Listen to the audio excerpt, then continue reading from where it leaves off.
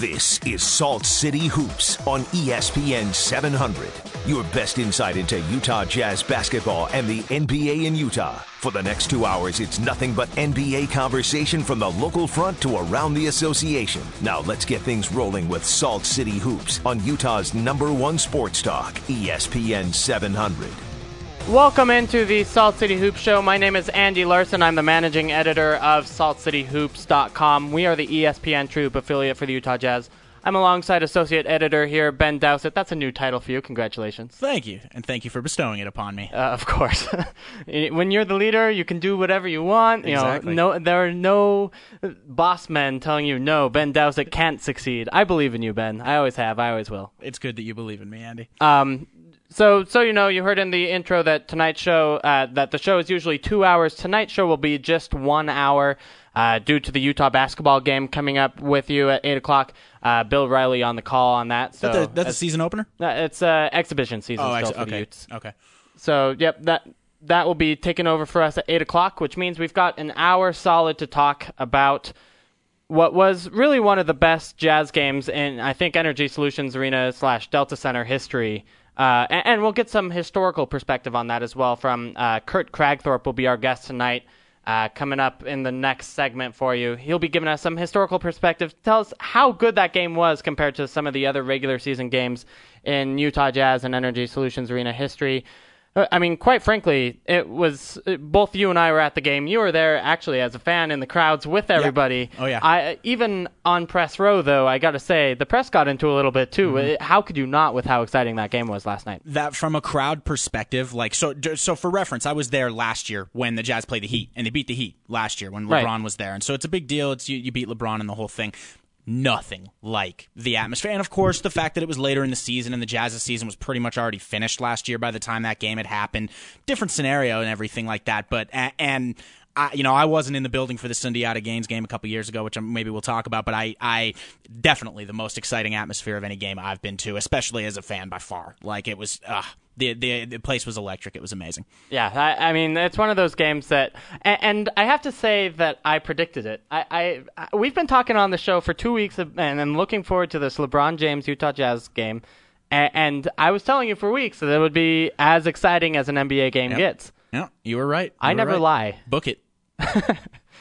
I should not actually boast that much because we issue way too many predictions on this show for me to get called out on the wrong ones. True. But no, I mean, it was a good call. And you know what? For whatever reason, the Jazz just seem to always play LeBron's teams tough. And this one you could kind of see coming, though. The Cavaliers have not looked good. They continue to not look good last night. And the Jazz have been playing well enough to keep up with a team like this, especially when the effort levels are so different, which they clearly were. It's true. And to be fair, the Cavs were on the second night of a back-to-back. That too. That being said, it's still a big win for the Utah Jazz. Mm-hmm. So let's go ahead and go through it. This because it was such an exciting game, we want to basically use the whole show on it. I want to first start out with kind of the play-by-play and kind of the most exciting plays of last night's game. The first one, the big notable one, the one that showed up in the SportsCenter highlights, was that Hayward chase down block. May have been a goaltend. I watched it about 5 times today when I was rewatching the game. That was so close. You could call that either way. Maybe there's a view from on the court that was a little better, but the above basket view that I saw and the side view, it's really hard to say either way, honestly. It's nearly simultaneous. I mean, I think it probably was a goaltend, but and apparently, and this is a quote from LeBron James, that he actually asked the referees about it before halftime. The referees looked at it at halftime and then came back to LeBron after halftime and said, yes, we got that one wrong. We felt it was a goaltend. For LeBron to admit that happened after the game, which he just lost, despite this block that happened in the first half, and I'm sure that he was asked about it. That's how these sort of things work. Yeah. But that then the referees, who we will talk about much for the rest of the show, because there were some questionable refereeing decisions. For the referees to then look at it at halftime and then admit that to LeBron, to me, doesn't sound right. I mean, as a referee, doesn't that kind of get in the way of your impartiality for the rest of the game? I really think it does, and you wonder whether or not that's standard practice. Like you want, if it is, you wonder which guys sort of is it at like a star player only type thing, like guys who really know these refs can get them to do that, or whether it's something, if any player asks like, hey, look at that at halftime and tell me, will they always do it? Like, yeah, I feel like if Rudy Gobert came up to one of the refs before halftime and was like, hey, check that one play because I don't think they would look it up for him. I don't know. Like, yeah. It seems a little bit unfair, and it seems a little bit to contradict certain parts of the ethics of being a referee. Like maybe after the game, and I don't even know how I necessarily feel about that. You got to own the call that you make, and replays available for certain parts of the game, not that part of the game. Got to make the call that you make. I like them looking at it after the game because it allows you to know, when you succeeded and when you failed, right? Yeah. When you're still in the middle of a certain game, that's where you can use what has already taken place for the first half and kind of use to twist it, make these makeup calls, so to speak, in the other team's favor, and that's not right to me. I don't think that's the right thing to do. You're telling LeBron that maybe gives him the idea that now he's owed one, or that now he deserves one going forward type of, yeah, that's not right. And it kind of showed with how many free throw. I mean, Cleveland had 40 free throw attempts last night. The Jazz had 22 and got a lot of 4 or 6 of those 22 just in garbage time as the Cavs were trying to wiggle their way back into the game. Yeah. Otherwise, we'd have a 20+ free throw advantage in this game. I don't know that that's wildly unfair. I do think the Jazz fouled the Cavs a lot, especially with kind of their ISO setup where they weren't getting open shots. They would just kind of drive into the hole and see what happens. Yeah. But I just wonder how much the referees were involved in that game.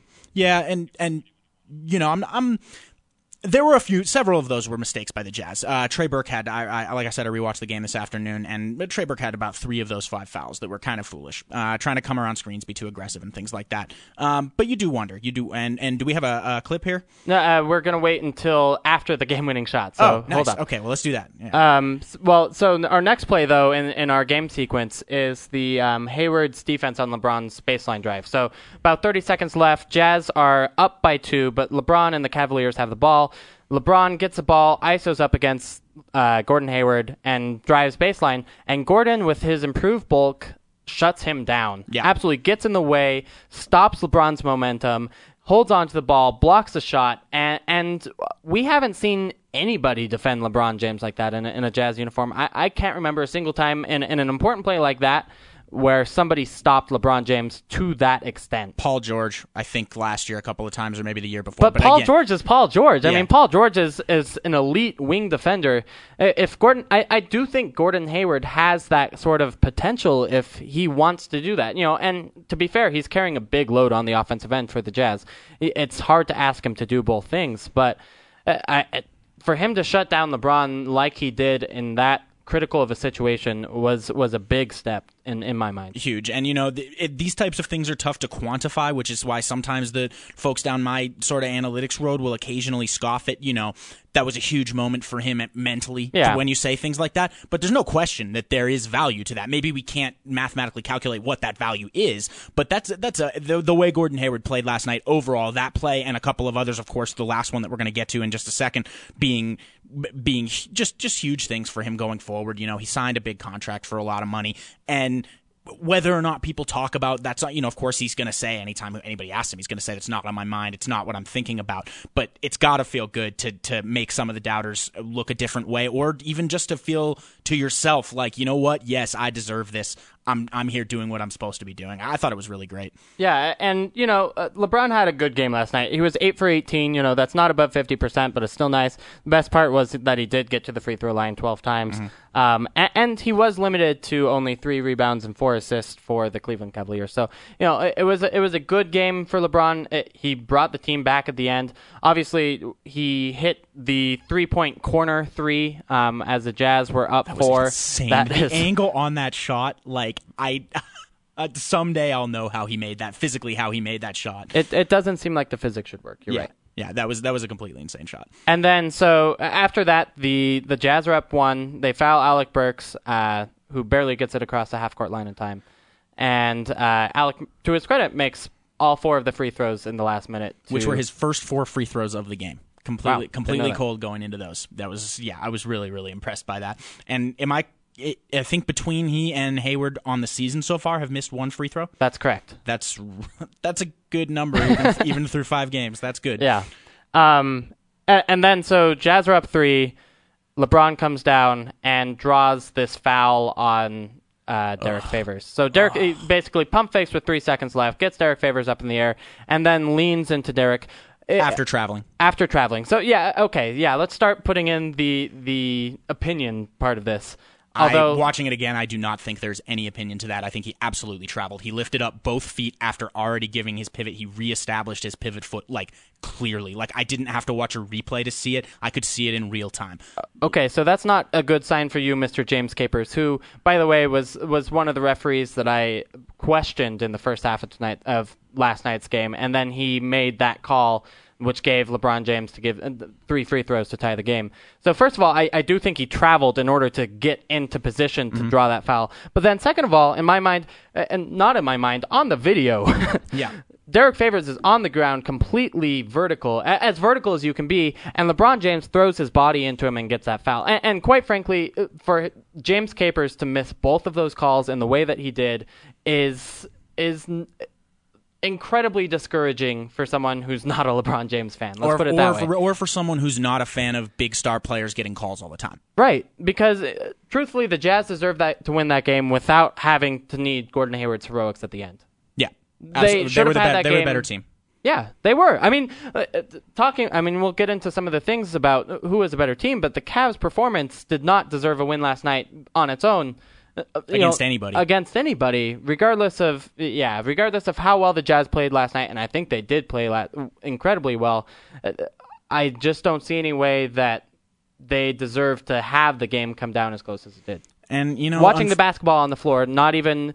I'm throwing in my fandom a little bit as a Jazz fan, but I just it's no. But I don't think you're wrong. And there were a couple instances. There was one play, I can't remember whether it was late in the first half or early in the second, where LeBron tried to drive on, I believe it was on Alec Burks, and had a layup where he kind of lofted it like a foot over, like a little push floater halfway between a layup and a floater. Mm-hmm. You know what I mean?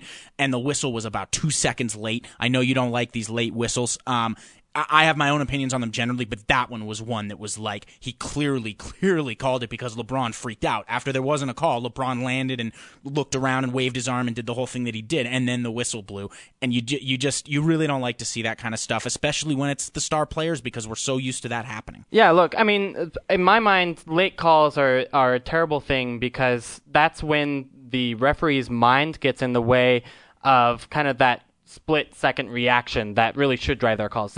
In my mind, if a referee sees if a foul happens or not, he should blow the whistle immediately and not wait to see if a shot was made or missed and take that into account into his ideas. Because honestly, he's going to say, "Oh, LeBron missed that shot. He must have been fouled." Whereas, if Torrey Murray misses that shot, he says play on. Yeah. Oh, I think there's almost no question. And my opinions on that are mixed. I agree, especially those types of calls like the one I just described, late whistle. I really don't like it. I think there are times, like for example, if you're the high referee and a team runs like a double high pick where they bring 2 guys up to pick for the ball handler, you've got to look at whether or not both guys' feet are shoulder width apart or more, whether both guys did any leaning, whether both guys were fully standing there. If you need an extra half beat to process everything your brain just saw, I think that's okay, but like you're saying, in the situations like that, I don't like it. My biggest pet peeve, and I saw several of these last night as well, a couple from James Capers himself, because I, after a while, started watching him specifically on the court. I really hate when the referee who is not the closest to the play that is going on makes the call. And I saw that happen like 7 or 8 times just today rewatching the game, where there's a referee standing 3 feet away with a perfect line of sight to what's going on, and the guy on the baseline across the court who's got with 2 players guys in between. With players in between them goes ahead and blows the whistle. Yep. I hate that. First of all, what's that saying to the rest of your refereeing crew? What are you saying to your partner there? I don't trust your judgment even though you're way closer than me. That bugs me. Yeah, no, you're absolutely right, and that it bugs me too. And heck, we could talk about NBA refereeing all day, and we probably will on this show at some point. Yep. If one of these calls goes against the Jazz, but nevertheless, after this, there was a tremendous moment for the Utah Jazz and Gordon Hayward last night. Gordon Hayward, of course, hit the game-winning shot from about 2 feet in front of the Sundiata game spot 4 years ago. It was really close, honestly. And as Craig Bullerjack described it, bedlam. in Salt Lake City. Honestly, that because of course they can't just keep the crowd volume on the TV as loud as it actually is in real life. Right. But that I like I've said it 3 times already. Rewatched the broadcast today. Did it no justice for how insane the place actually was. You couldn't hear anything when they did the Gordon Hayward interview afterwards.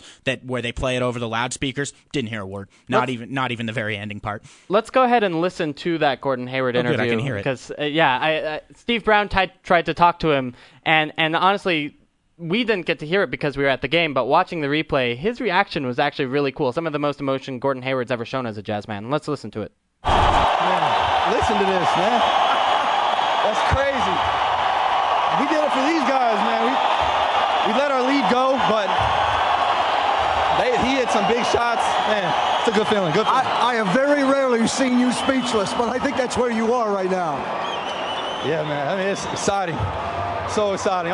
Hey, these guys gave it to us right here. What does that say about this basketball team? Man, I think we're competitors, man. We fight till the end, and we left it all out there tonight. Gee, congratulations. Thank you. The audio courtesy Root Sports for us. But that Gordon Hayward interview, we haven't heard that emotion from him ever, I don't think. He was totally I mean, that's more emotion than the Too Big Yo rap video.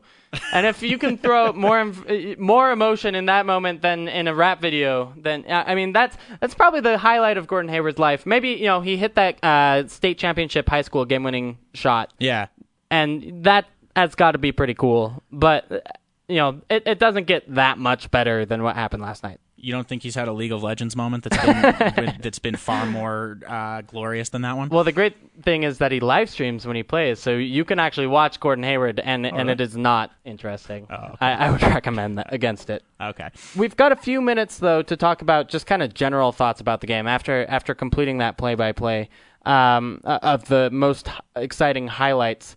First of all, I thought Derek Favors and the front line for the Jazz showed a lot last night. And that's Derek Favors. Enes Kanter played well, especially offensively in the first quarter. He had 11 points in the first quarter, yeah. Right, and got the Jazz out to that big lead, which they eventually held on to. And then Trevor Booker in the fourth did things that no other Jazz man could do or has done for this Jazz team in several seasons. Yeah, he was the even with the flagrant, which of course isn't a positive thing, and was definitely a flagrant, by the way. The energy and kind of when he went back to the bench, they were showing it up on the jumbotron. I remember the rest of the team was so stoked, even though they knew that was probably a flagrant foul that was getting called. Gobert was jumping all over the place and doing the thing where they push each other and everything, where they're really excited. I really love the energy that he brought, and he was able to come in and kind of limit Kevin Love a little bit, where Kanter was having a little bit of trouble with him in the fourth quarter there. Yeah, I think Kevin Love got a lot of open shots that he missed last night. He was only 2 for 10. He did. Trevor Booker, though, I think did a better job. The Cavaliers as a team were shot under 40% on their uncontested field goals. Yeah, that's non-ideal, obviously, if you're the Cavaliers. Of which they had way fewer than the Jazz, though. Well, okay, so let's talk about these Cavaliers' offensive problems, because not only are they missing shots, and I think that was a lot of why they did only have 6 assists last night, but they also just weren't passing the ball. I mean, they ended up with 6 assists, which just a few stats for. That's the franchise low for Cavaliers history, and there have been a lot of bad Cavaliers teams.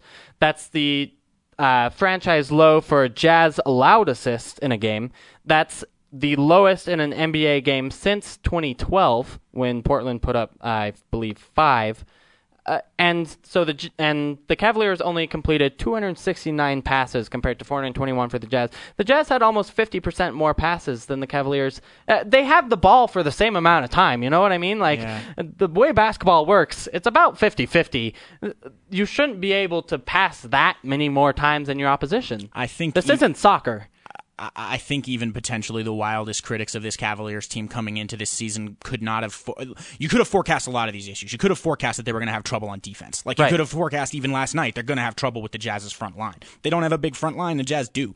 You could see that coming. What I don't think anyone could have seen coming to at least this degree was this team's inability to even appear to notice that there are other players on the court. Kyrie Irving had 34 points and 0 assists. And that's 7 quarters in a row for him without any assists. Ooh, I mean, it's kind of crazy to look at. People who listen to me or read me a lot know I'm a big LeBron fan, so I do watch the Cavaliers really closely, and I've been somewhat shocked at just how, and there was an article today about how maybe LeBron, or maybe that was yesterday, about how LeBron is going to kind of take a more passive stance leadership-wise and let the guys like Kyrie and Dion Waiters make their mistakes so that they learn from it. I don't know if that's going to work, guy. Like, you might have to get in there and have a word with these guys because they just don't appear to have a clue. And David Blatt, so far as a coach, has not impressed me. The sets that team is running, I understand they want to run a Princeton offense, which for those who don't know emphasizes a lot of off-ball cutting, a lot of essentially randomness. Like, it leaves a lot of the decisions up to the players on the court, and you would think with this Cleveland team, cool, they got a bunch of really smart offensive players, including perhaps the smartest one of all time. You should do that, but it's just not working. They're not running pick and rolls. There's a reason why everybody runs so many pick and rolls is they're awesome and they work. Yeah. And you've got 3 of the best pick and roll players in the league in Kyrie, LeBron, and Love.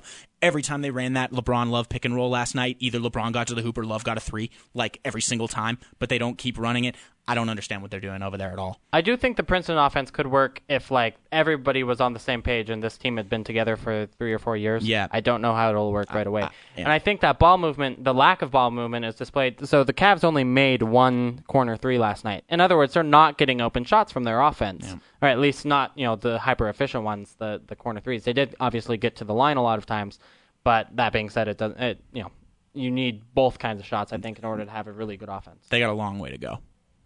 I also want to talk about, first of all, and we're going to have Kurt Crabthorpe on the other side of the upcoming break, giving us this game in historical perspective a little bit. In my mind, it's probably the second or third best Jazz game I've ever been to. It's number 1 for me because, like I said, I wasn't at the Sundiata game, and I was too young, obviously, to be at any of the games in the 90s or anything. I also want to judge your friends. Yeah. So I came with my girlfriend Laura, which, by the way, it was her first ever NBA basketball game. That's a pretty good one. It doesn't get better from that. I told her that they're not all going to be like that. She didn't believe me, but we'll see. No, so I brought 2 of my other friends who will remain unnamed, and both of them, with the Jazz leading by 6 points with a minute and a half left, departed. Now, I have You can't do that. I have been assured that they didn't get out of the building. It doesn't matter. You agree. Stay in your seat, not in your seat, standing in front of your seat. Yeah. In a 6-point game, look, that game's not over. And if there's anything, again, that we've learned about Jazz and LeBron games, it's that they're coming down to the wire. Yep. They're coming down to the last 10 seconds. I mean, what are you going to do? Is there any appropriate amount of punishment for them, or is that they missed out on last night punishment enough? I think it's just the fact that they had to miss that. One of them is like me, who's a huge LeBron fan, like in his case, potentially to the point where he was kind of rooting for Cleveland last night instead of the Jazz. And, I mean, he had to miss LeBron doing a couple fairly spectacular things. That corner 3 was spectacular. And then he had to miss one of the most exciting moments that's happened in that building in a really long time. Shame, guys. I'm putting my 2 fingers together. Shame at you because you shouldn't have left. You know it's going to come down to it. You got to stay till the game's over. And it's LeBron. I say this to everybody who listen. We're going to look back on LeBron in 10 years like we look back on Jordan now. Like when he came to town, I did whatever I could to see him, and I stayed the entire time. And that's my opinion at least. And it's remarkable that the Jazz are now 9-4 at games at home against LeBron James. That's crazy. Let's go ahead and take a break. We'll have Kurt Crabthorpe of the Salt Lake Tribune coming up on the other side. You're listening to Salt City Hoops on ESPN 700. Analytics and opinions on the Jazz and the rest of the NBA. This is Salt City Hoops on ESPN 700. Welcome back into the show. Andy Larson alongside Ben Dowsett. We run Salt City Hoops, ESPN True Hoop affiliate for the Utah Jazz.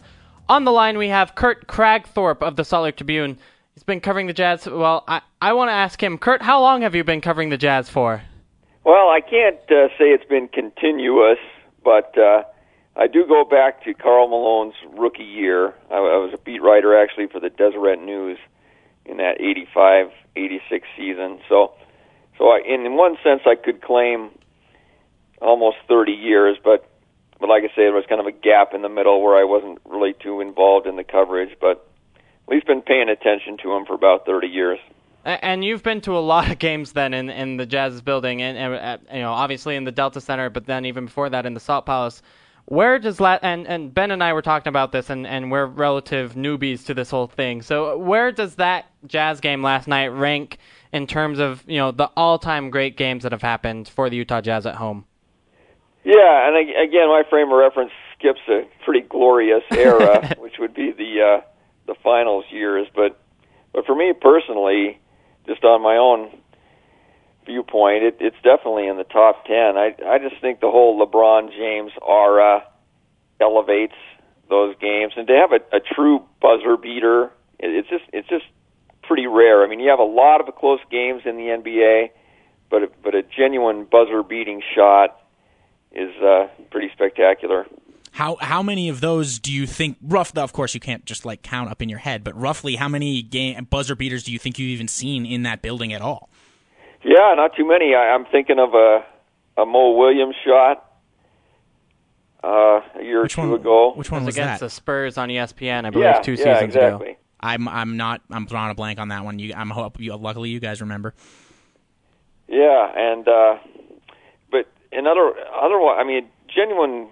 Again, there's been some shots with a second or two left, and the other team maybe even had a chance to try to match it. But a genuine at the buzzer walk off.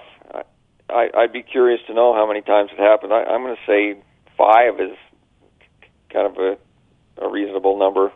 See, this is where we got to use the analytics to actually count up these number of times, because I think it's an interesting question. Is there a website that tracks those kind of things? Everything's out there anymore, isn't it? Yeah. I bet you there is somewhere that you could honestly go and find it.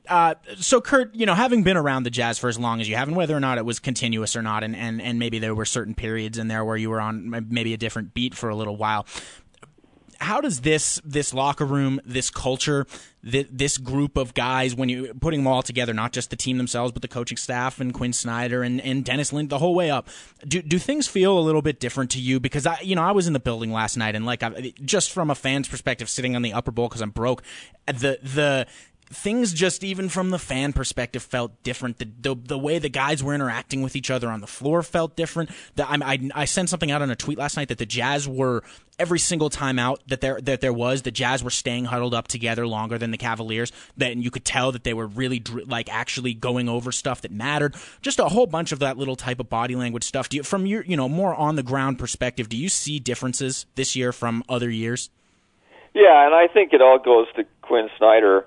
And it really is a fascinating period in Jazz history because there's kind of never been a fresh new coach coming in. It's always been a Frank Layden taking over in the middle of a season, or a Jerry Sloan taking over in the middle of the season. And of course, you had the whole Sloan era that skews everything in pro sports and makes the Jazz unlike virtually any other franchise.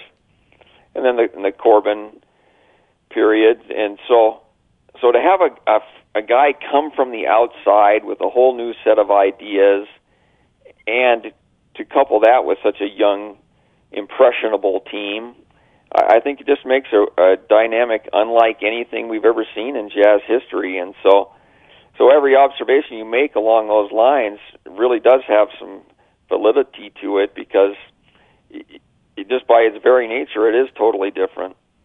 Do you think then that the players are pretty much already on board with this? Like the feeling out process or whatever has gone, and they're pretty well on the train? Yeah, and what'll happen is that'll ebb and flow a little bit during the season. I mean, there will be some down periods, maybe even next week's road trip if it doesn't go well, when we question that at various times. But I think the preseason showed that Quinn's message is getting through, and these guys are believing in him.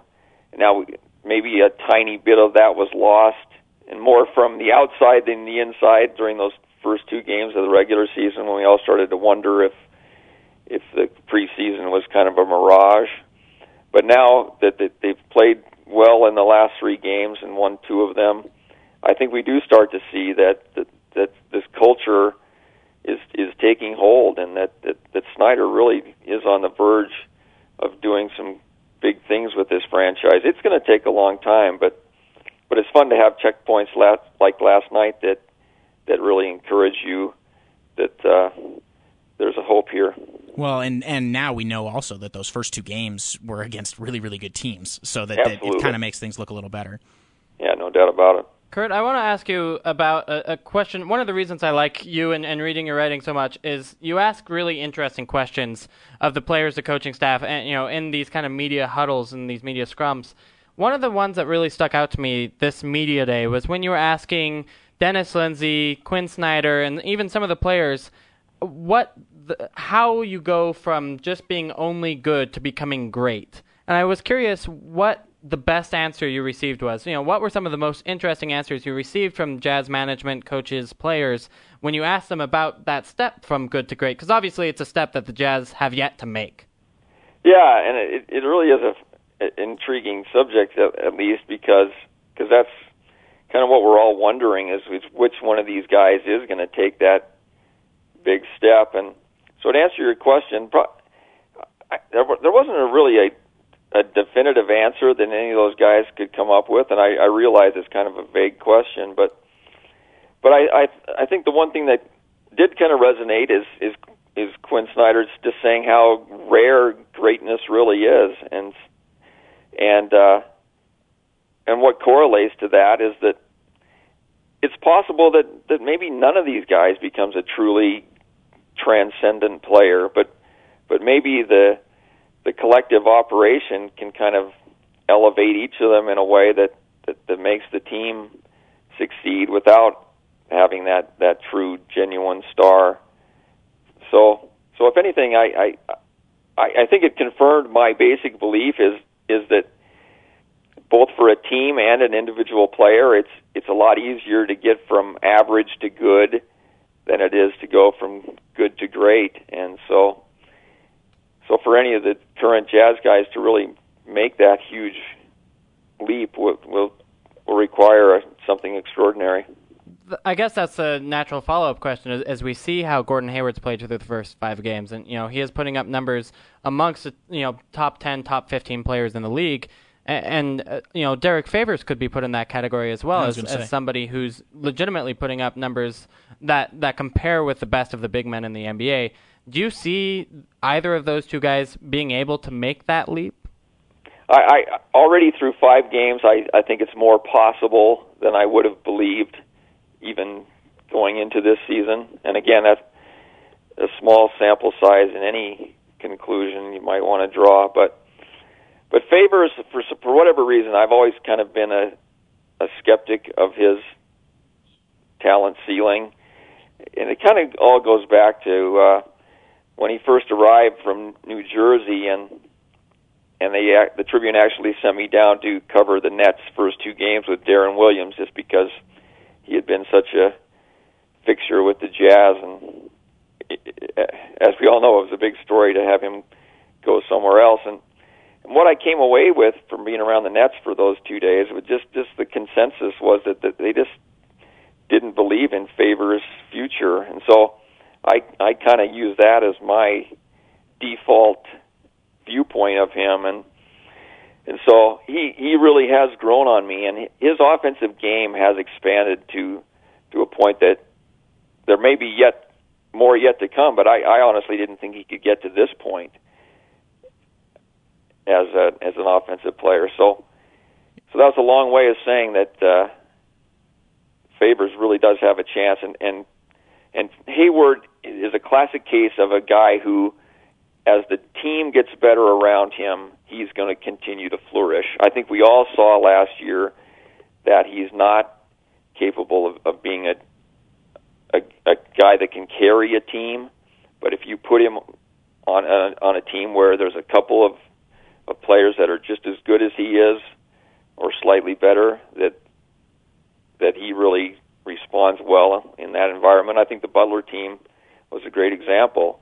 Yes, he was the best player on the team, but the fact that they had some comparable guys allowed him to not only raise his game, but elevate the team. And I think potentially the same thing can happen with the Jazz. That's a good point. Kurt, thank you so much for joining us. We got to go to a break after this, but again, this has been Kurt Kragthorpe of the Salt Lake Tribune. Thanks again, Kurt. Glad to join you anytime. Thank you.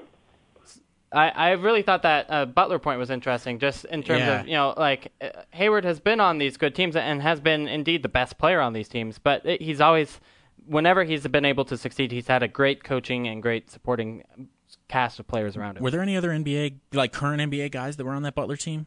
I'm trying to. I'm off the top of my head. Yeah. Well, hey, I don't know if he's still in the NBA. He was third point guard for Atlanta for part of last year. Yeah, and I think that's a great band, and that's Kirk's got just such a good viewpoint. Has anyone been around this team for? He said it wasn't continuous, but has anyone been around this team for that long at all? Dan Roberts is the Jazz PR announcer, PA guy. Sorry, it's to me the name that comes to mind, and of course Jerry Sloan's still hanging around Jazz practices as well. Yeah.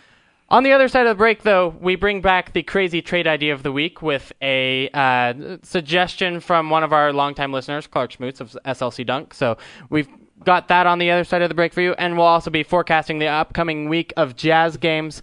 Jazz go on the road next week, but of course, before that, there's an interesting matchup against the Dallas Mavericks on Friday. We'll talk more about that next. You're listening to Salt City Hoops on ESPN 700. You're listening to Salt City Hoops on Utah's #1 sports talk, ESPN 700. Welcome back into the show. This is the Salt City Hoops show on ESPN 700. I'm Andy Larson. This is Ben Dowsett on the other side of the studio, the lovely ESPN 700 studios. This is nice. I always like this studio. And we have the lovely band that does Like a G6 is the only song I know by them, and I don't even know their name, but no I can, say the words Like a G6 on the radio if I so choose. Am I supposed to know that song? Yeah, you're a relevant youth. I'm a youth. Maybe I still qualify as youth. I don't know that I qualify as relevant as far as that pop culture stuff goes, but yeah. Fair enough. Well, regardless, we are bringing back something that we do in the podcast pretty frequently, the crazy trade idea of the week. And we had a good suggestion from a listener this time. That's Clark Schmutz. He writes for SLC Dunk. Check out his work. Clark is more than a listener. Yeah, no, he's awesome. We used to do a show together actually for SLC Dunk called the Clark and Andy Show, and it's a good time. But I would request that none of you go back and listen to the archives of that show. I am doing that tonight.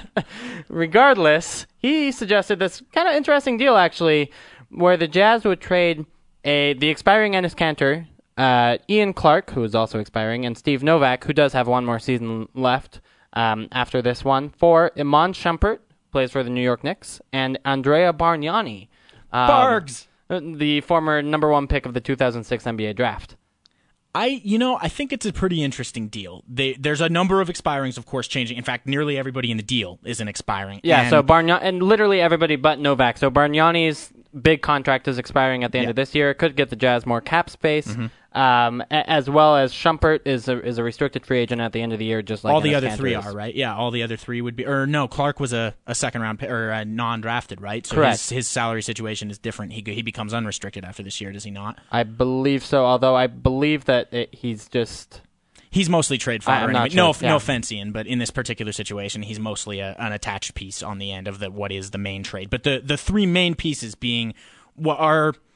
Honestly, the two main pieces of that trade are Shumpert and Kanter going forward, because Bargnani has very limited usefulness as an NBA player currently. His guys, if we think that Enes Kanter occasionally has some lapses on defense, you do not want to be seeing Andrea Bargnani playing in his position instead. Now, maybe his shooting range is a little further than Kanter's, although this year not that much further, and I mean, he's just a lumbering. He really doesn't know what's going on defensively. Now, Shumpert, though, is a little bit interesting. What do you think about Shumpert? Like, his overall game? Like, he had a really terrible year last year by all standards, but so did the Knicks. Do you think that he could be a player with a change of scenery that could really blossom?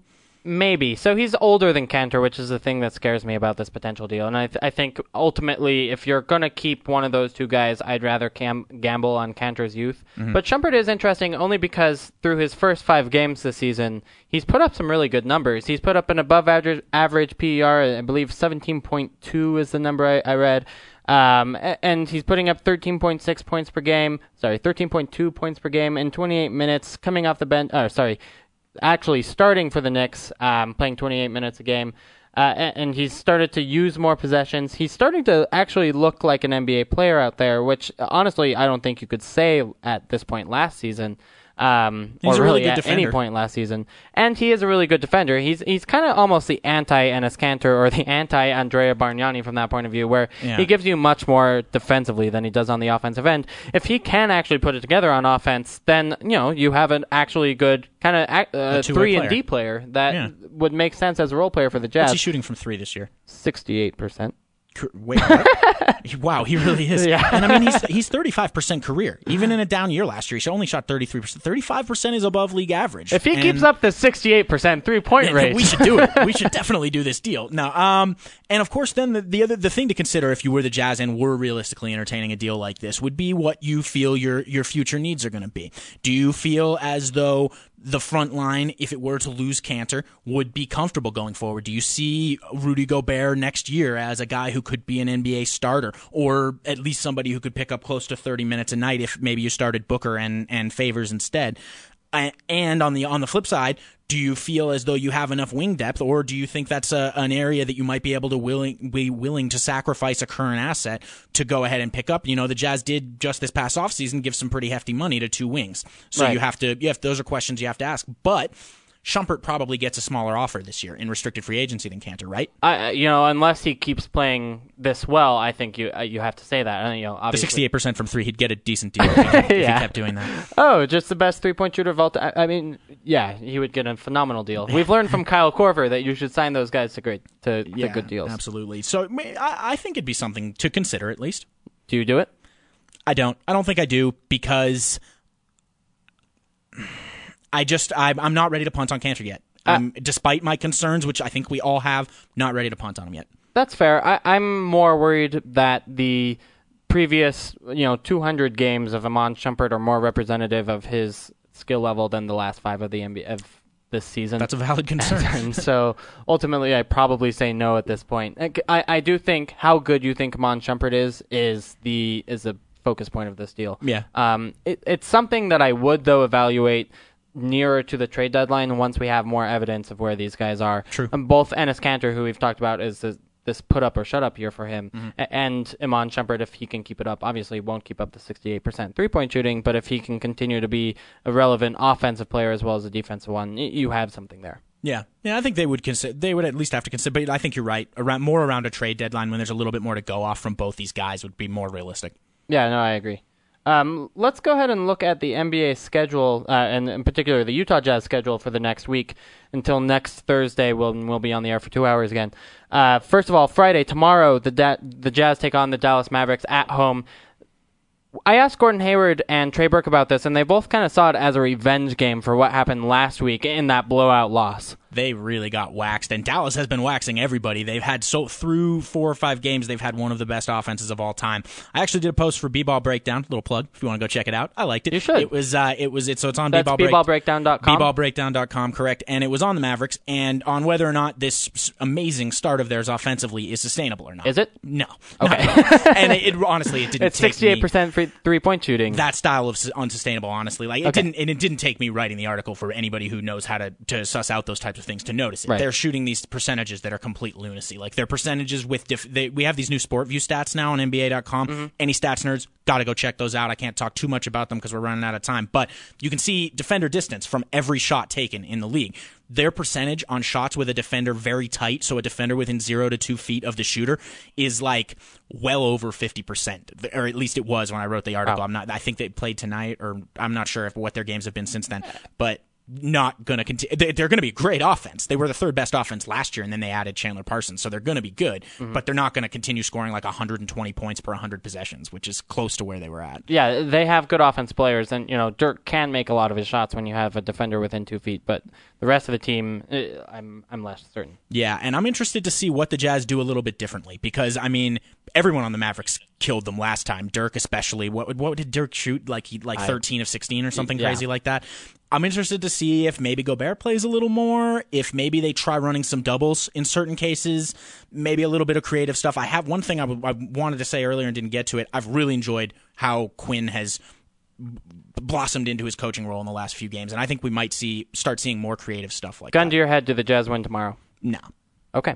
No, that's good to know. I might say yes. I bet the Jazz with Dallas on a back-to-back win that game tomorrow. I forgot Dallas was on a back-to-back. That's a big deal. I'll give it a maybe. You've got to say no. You're sticking to the no. Gun to my head, I would still stay with Sunday, no. then, Jazz begin their 5-game road trip to the East Coast to play the Detroit Pistons. Let's just go quickly through these games since we don't have a whole lot of time. Do you think that's a win or a loss for the Jazz? I think they can win that game. Yep.